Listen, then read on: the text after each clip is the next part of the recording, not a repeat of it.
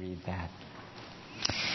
Well, if you'll turn in your Bibles with me now in the book of Ephesians. We have been going through this book, and Lord willing, it seems as if we may finish before the end of this year. Ephesians chapter 6, as Paul writes this one of the prison epistles, and we have been going through this, as I mentioned, verse by verse, and we're in chapter 6, and our reading will begin again in verse 10 of chapter 6 of the book of Ephesians. Our study has been in the subject of spiritual warfare, and we last week began with 3 pieces of the 6 of the armor that God has given to us in order to stand firm and resist Satan. And the armor that is given is listed here. But we begin our reading in verse 10 of chapter 6. Finally, be strong in the Lord and in the strength of His might. Put on the full armor of God so that you will be able to stand firm against the schemes of the devil. For our struggle is not against flesh and blood, but against the rulers, against the powers, against the world forces of this darkness, against the spiritual forces of wickedness in the heavenly places.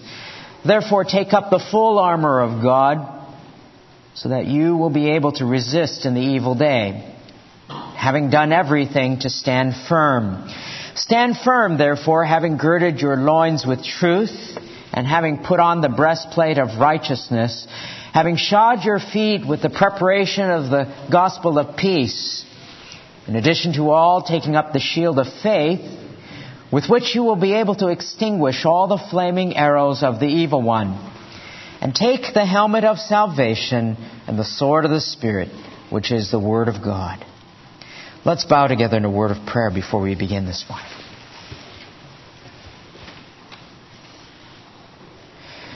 Father, we once again ask that your Spirit would fill us, illumine our minds, and quicken our hearts, that we might understand your word. And through that understanding, Lord, you would cause us to have the mind of Christ, to be more conformed to His image. May you open the eyes of our heart once again, that we might see great and mighty things in your law. In Jesus' name we pray. Amen.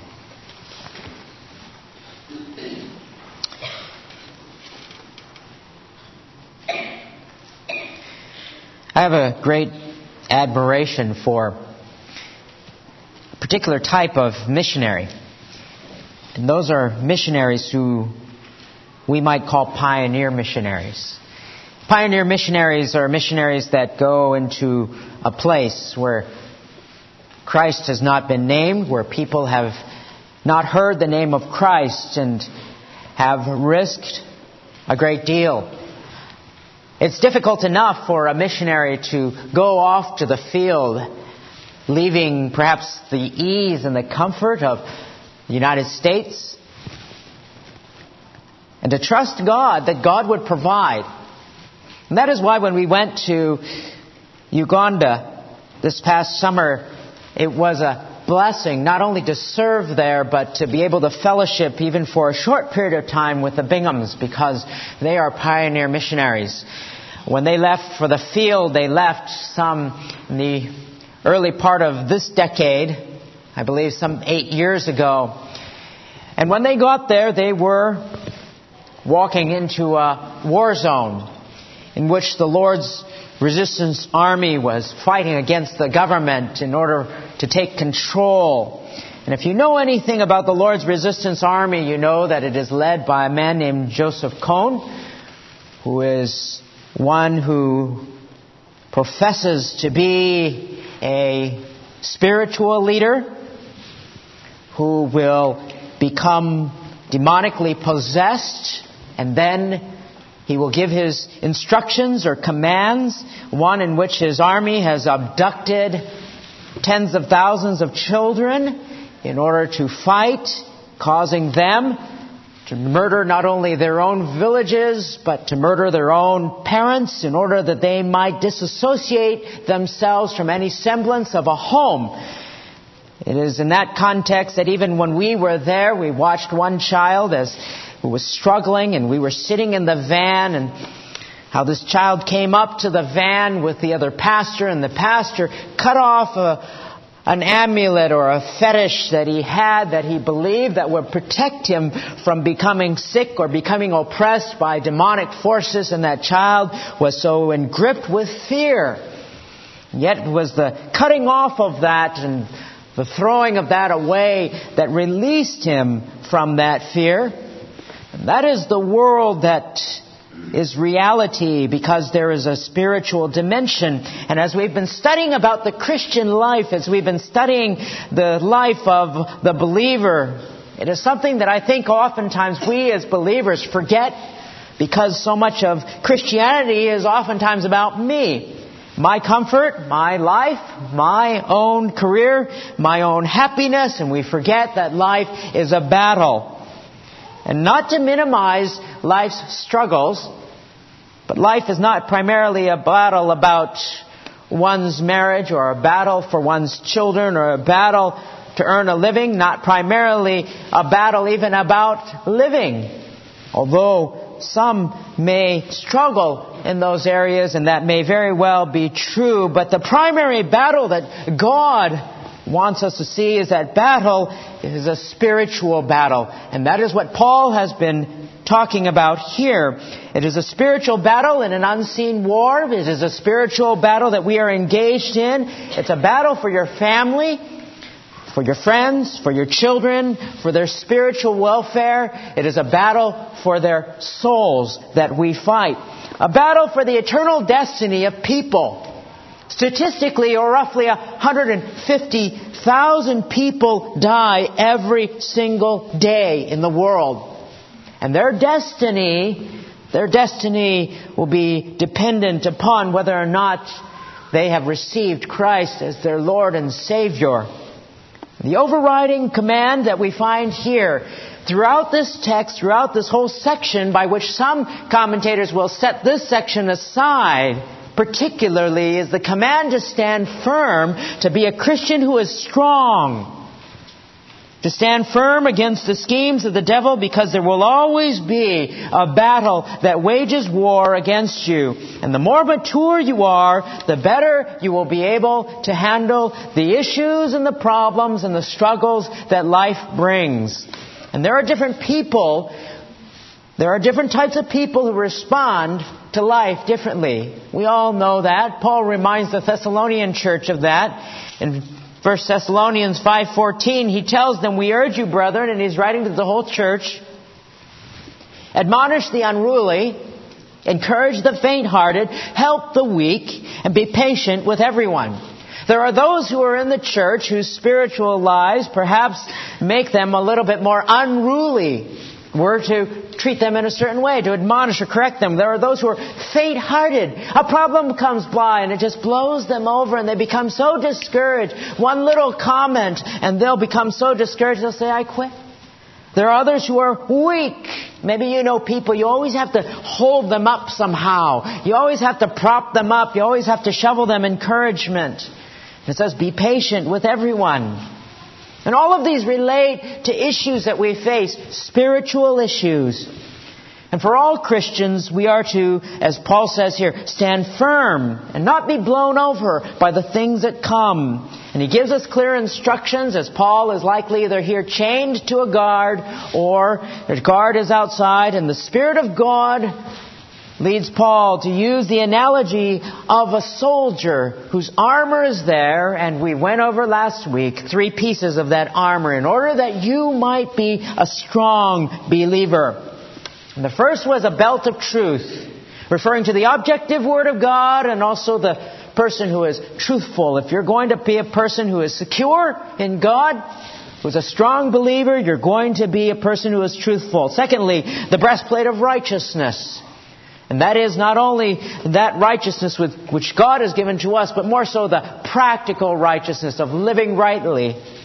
And then the gospel of peace. We're to be prepared. We're to be prepared knowing and having the confidence that we have made our peace with God. And to be able to share that peace with others. Truth, righteousness, and peace. And today we come to the last 3 pieces of armor. And the fourth is the shield of faith. The shield of faith. Verse 16. It says, in addition to all, taking up the shield of faith with which we will be able to extinguish all the flaming arrows of the evil one.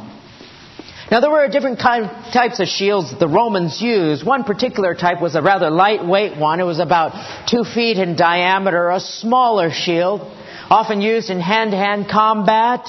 It was strapped to the arm with some leather. It was used in close combat with others. And it was to parry the blows of somebody who would be swinging a sword or something at you. And that was one type of a shield. But the shield that is pictured here, that the word uses here, is a larger shield. Rectangular in shape, about 2 to 2.5 feet wide, and about 4 feet high. And it was designed so that the average Roman soldier could duck down and hide behind this particular shield. The Latin word for this was scutum. And it is from the word which we get the word door, because it was like a small door. And it was made of 2 layers of laminated wood with some leather on the outside and linen. And it was bound from the top to the bottom with iron. And there were decorations on the front.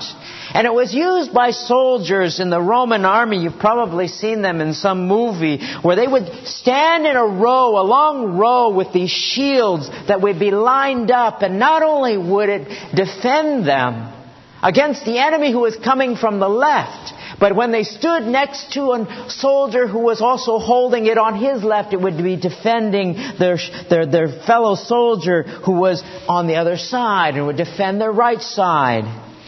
Other soldiers would hide behind the shield. They would stand in formation, often in array.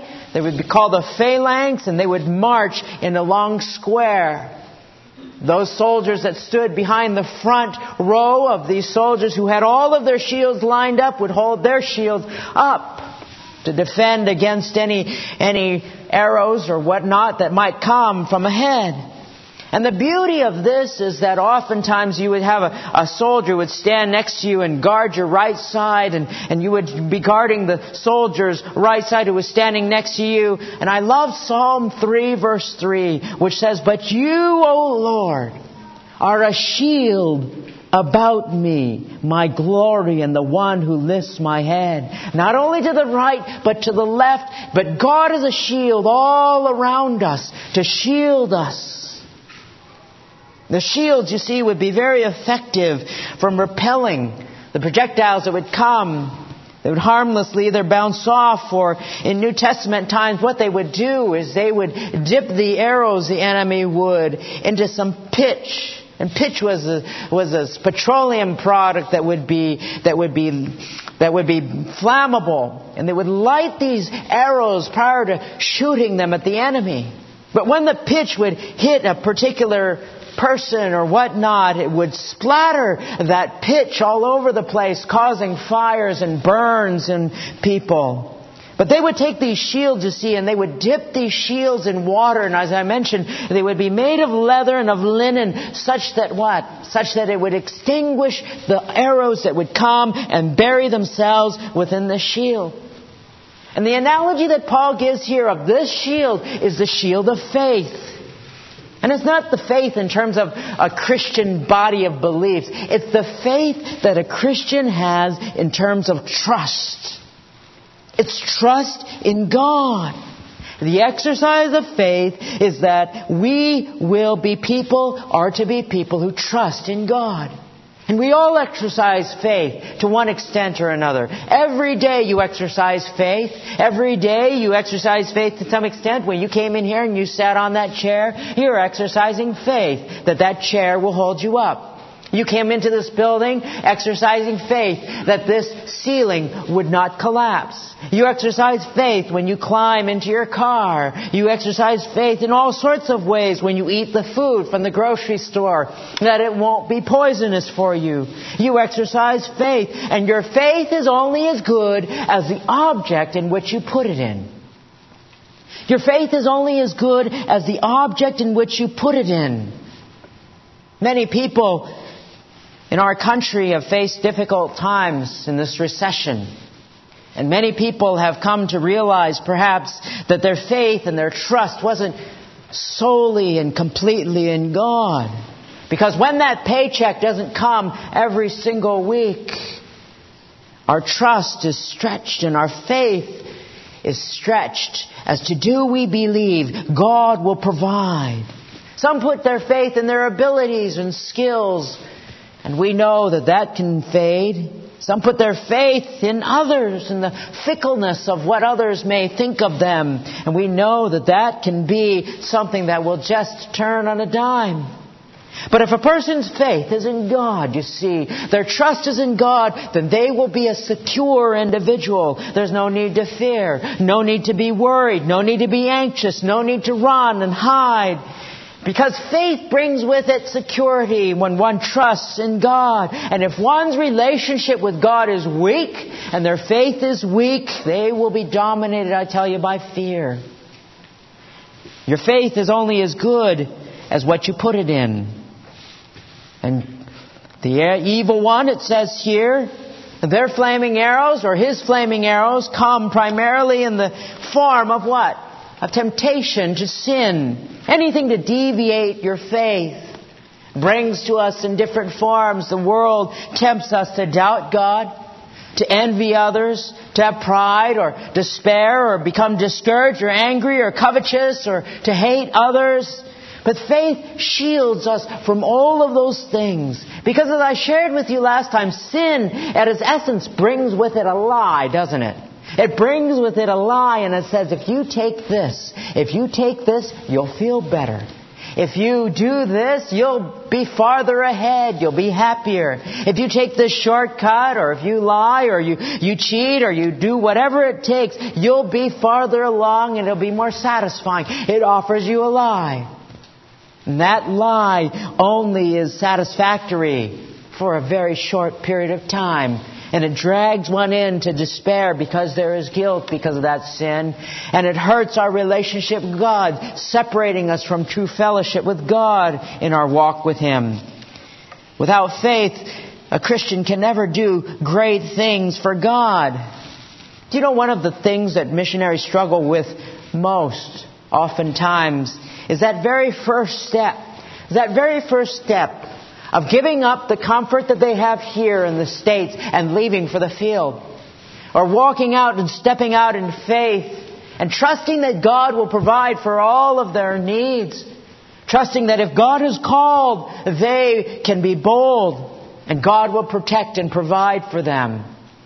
And that is why I admire pioneer missionaries who go out because there is no one else there. There's no plan. You don't know what's going to happen. They go into areas of the world which are more dangerous. And God has called those people there and He gifts them with a greater amount of faith. And so we are to be people who exercise great faith and to put on that shield, trusting in God and who He is in His Word. Secondly, the fifth piece of armor is called the helmet of salvation. The helmet of salvation. Among Romans, the helmet was either made of leather or made of metal, and there was generally a band that would protect the cheek and part of the mouth, and there would be a part that would come back around the helmet that would protect the neck. It would be made of iron or steel, and it would be lined with a sponge or felt, because, it would be heavy. And it would be softer on the head. And it was an essential part. It was a critical part of a soldier's armor to put on that helmet. Just like today, this afternoon, if I go home and I decide I'm going to turn on the TV and watch the Seahawks play, or I'm going to watch any football team play, you and I would be appalled if we saw Matt Hasselbeck without a helmet. And if he was playing there, or one of the defensive backs not have a helmet, and everybody else did, we would be appalled. We'd say to ourselves, that guy is going to get his head smashed in. He's going to get a concussion. And you won't see that defensive back. He's not going to be diving at anyone else's legs. Or if he's a running back, he's not going to be charging with his head down. But you put on a helmet on that player, and they are going to do things that they might not normally do. Why? Because a helmet, or that salvation, as Paul says here, gives us confidence. Doesn't it? It gives you confidence that you can do things that you might not normally do. And that is what salvation brings to us. That confidence that in life, no matter what happens, we are safe and we are secure. And that is what gives us boldness. That no matter what someone else does to us, they can never take away the fact that we are saved if we've placed our faith and trust in the Lord Jesus. No one can do anything from us and take away from us the love of God, which can never be separated from us. Our eternal destiny is not based upon what we do, our works, although that is an evidence of it.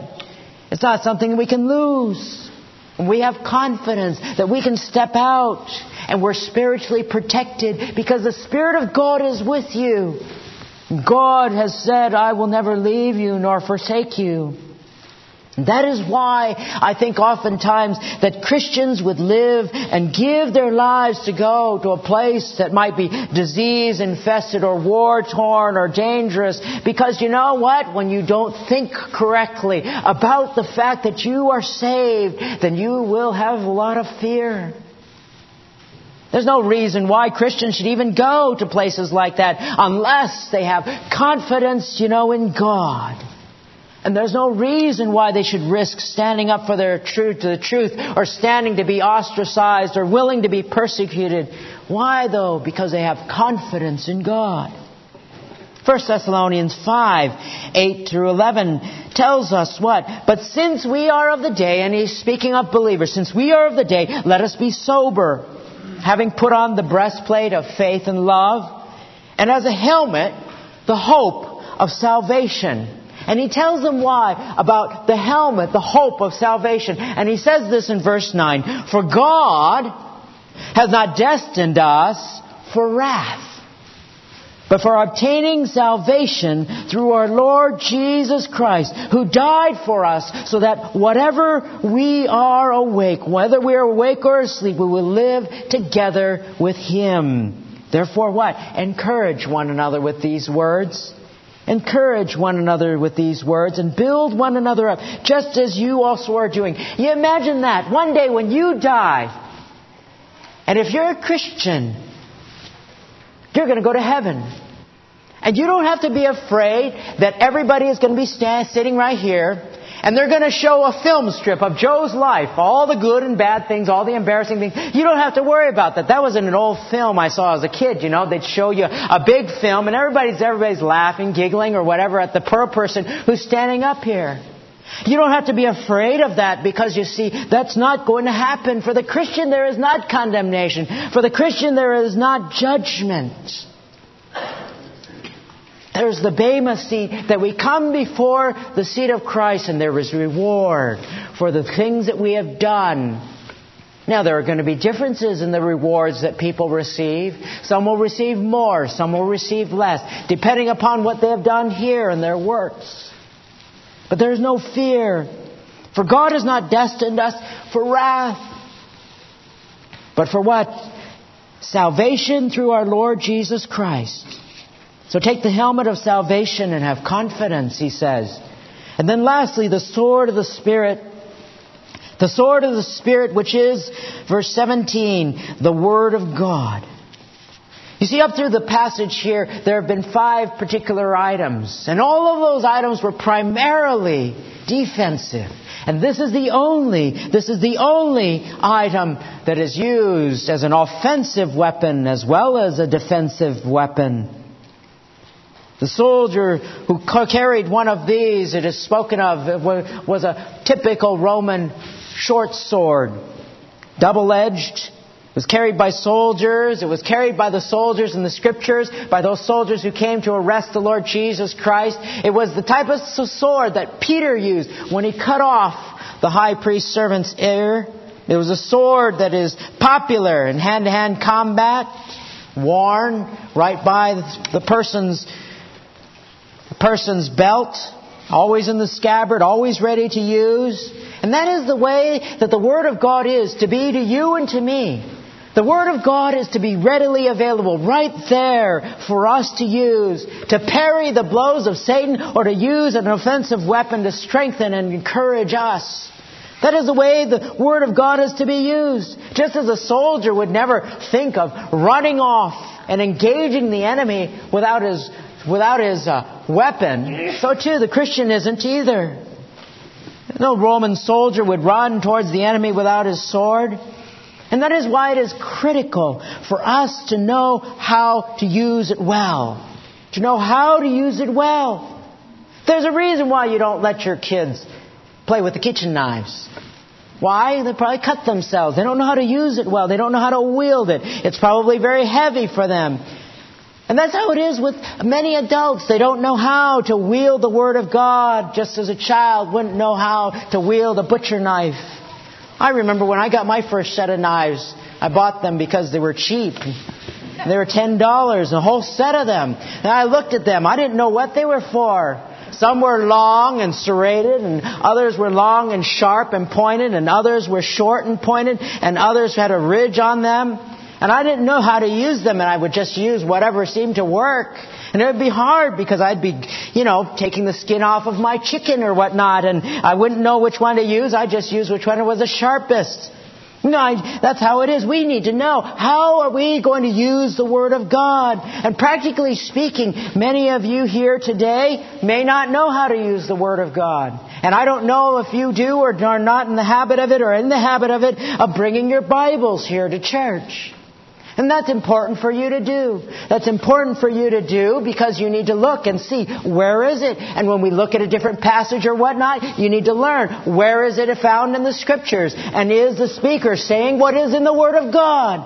And it is a model as well to your children that you feel this book is important.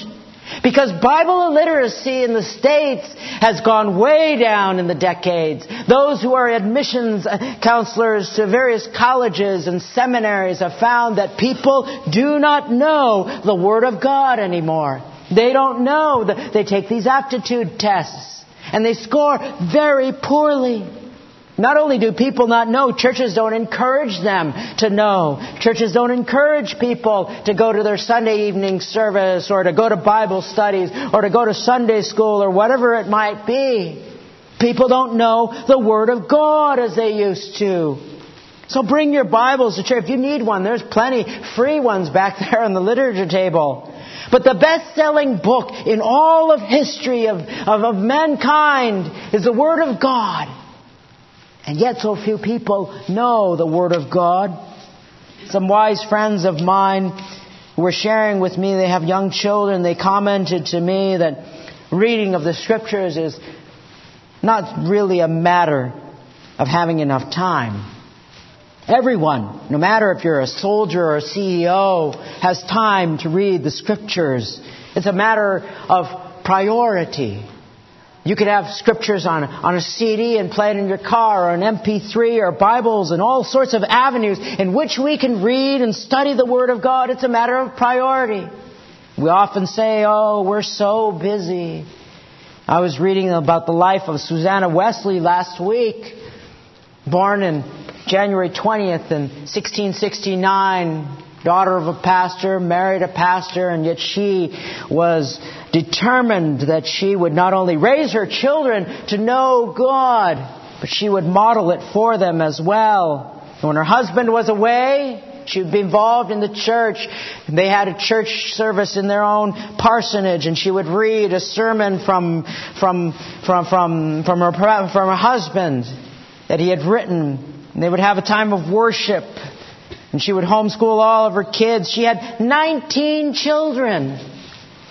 She still spent, though, an hour every single week with each one of her children. And you'd say, boy, I'll tell you, she must have been a busy mom. How did she squeeze in time for the Lord? She did. Every day she spent 2 hours with the Lord, even among her 19 children. And if she couldn't find a place that was quiet in some room, she would pull her apron over her head, and the children knew that was her time to be alone with the Lord in prayer. And if a mother of 19 can spend 2 hours every day with God, it's entirely possible for you and I to spend 20 minutes. I don't know why they produce these Bibles that always say things like the 1-minute Bible or the 1-minute devotional, as if that's all the time that you might have. It's a matter of priority.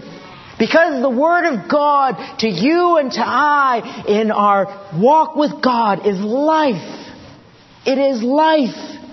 And if we aren't in the Word of God, we won't know how are we going to have hope when discouraging times come.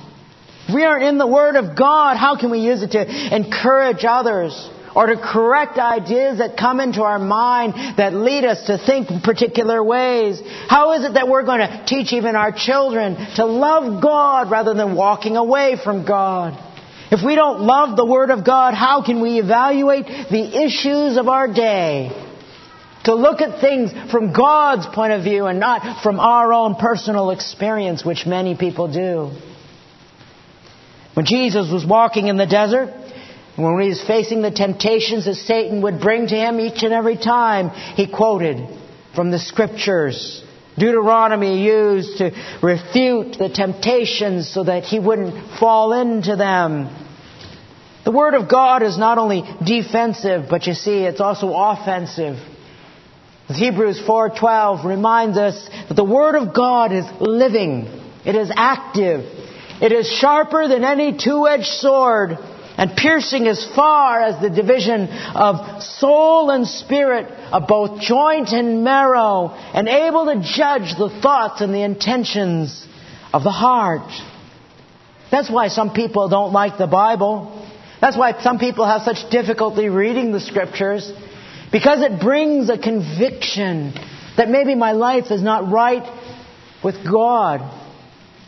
So if you're going to be a person who is a strong Christian, who's able to stand firm and not be blown about by every wind of doctrine that comes, by every thought that you hear on television, if you're going to be a Christian who's going to have a sensitive heart towards sin, and going to hate the things that God hates and love the things that God loves, you've got to be in the Word of God. To read it, to study it, to memorize it, to treasure it, because it is life. It is life. And that is how you find success. Just as God said to Joshua in Joshua 1:8, this book of the law will not depart from your mouth, but you shall meditate on it day and night, that you may be careful to do all that is written in it, for then you will have success, and then your way will be prosperous. That is how you find success in life. So if you want to be a Christian who's strong, who can stand firm, because the battle is a spiritual battle, then put on truth, put on righteousness, put on the gospel of peace and faith and confidence that your salvation is secure. And take the Word of God and know it and read it as you wear the armor of God. A little piece of history for you. During the time of the Roman Caesars, the 12 Caesars, they'll call it, the Roman army would conduct morning inspections. And the centurion would come out and the soldiers would line up. And there would be a centurion, he would inspect each legionnaire. And the legionnaire, when the centurion would come by, take his fist, and clasp it on his breastplate. It would make a ringing sound, and he would do that at the strongest place, you see, because the breastplate was formed in the strongest place to protect the heart. And as he struck his armor, he would shout, "Integras." That meant material wholeness or completeness or entirety. And the centurion would listen to this cry of "Integras" as well as the ring on the breastplate. And after he was satisfied that would protect him, he would move on to the next soldier who would do the same thing. The next man, the next man, the next man. And at the same time, during that time, the Praetorians, or the imperial bodyguard, had risen to power. They were the soldiers that were the most politically correct. It was the Praetorian Guard that was likely those that were around Paul when he wrote the book of Philippians. Soldiers from the legions, the finest. And they would no longer shout "Integras" as they were inspected and as they rapped their fists against their armor. They would instead yell "Hail Caesar." "Hail Caesar," in order to signify that their heart belonged to the imperial personage, not to some unit, not to some institution, but not to some code, but to a person they would be dedicated to. Well, a century had passed since the Praetorians had begun their rise to power. And there was beginning to be a rift between those of the common legion and the imperial bodyguard. And because the imperial bodyguard had begun to indulge in excesses, corruption, the difference between the two organizations, the legionnaires, the common soldier, they would stop saying "integris" as they wrapped their breastplate, but they would begin to say "integer." Integer, which meant undiminished, complete, or perfect. And it not only indicated that their armor was sound, but it would indicate that they were sound in character as well. And that's what they began to call in pride. Because to be a person who was an integer was to be a person of integrity, not of corruption or immorality like the Praetorian Guard was. And they continued to serve them quite well. Over 400 years they held the line, the Romans did, against the Goths and the Vandals. But by near the end of the 4th century, because of the social decline and the infection of immorality, the Praetorian Guard had its effects upon the legion as well. And one 4th century Roman general wrote this, quote, "When because of negligence and laziness, parade ground drills were abandoned, the customary armor began to feel heavy, since the soldiers rarely, if ever, wore it. Therefore, they first asked the emperor to set aside the breastplates and mail, and then the helmets. So our soldiers fought the Goths without any protection for the heart and head, and were often beaten by archers. Although there were many disasters which led to the loss of great cities, no one tried to restore the armor to the infantry. They took their armor off. And when the armor came off, so too did their integrity." Unquote. And it was only a matter of a few years until the legion rotted from within, and the Romans and their empire fell to the gates, to the barbarians. And that is what happens to Christians. You become a believer in Christ, and oftentimes you're excited to do the things of God and to live a righteous life and to indulge yourselves in the Word of God so that you would be pure, and you fight the fight and you're enthusiastic and you're energized. But after a while, perhaps the armor feels a little heavy on you. And so you say you're going to fight without the breastplate, or you're going to fight without the helmet, or you're going to fight and wear your own type of shoes, or whatever it is, and then you begin to lose and you don't know why. It's because of what? The lure of temptation not to take up the armor that you have been given in order to be a strong believer, to stand firm, to be truthful no matter what the consequences might be. To live a righteous life, no matter who might say what. To share the gospel with people who may what? Not like you because of it. To be a person of integrity is to take up the armor of God and to live the life of victory that God has in store for you and for me. Let's pray.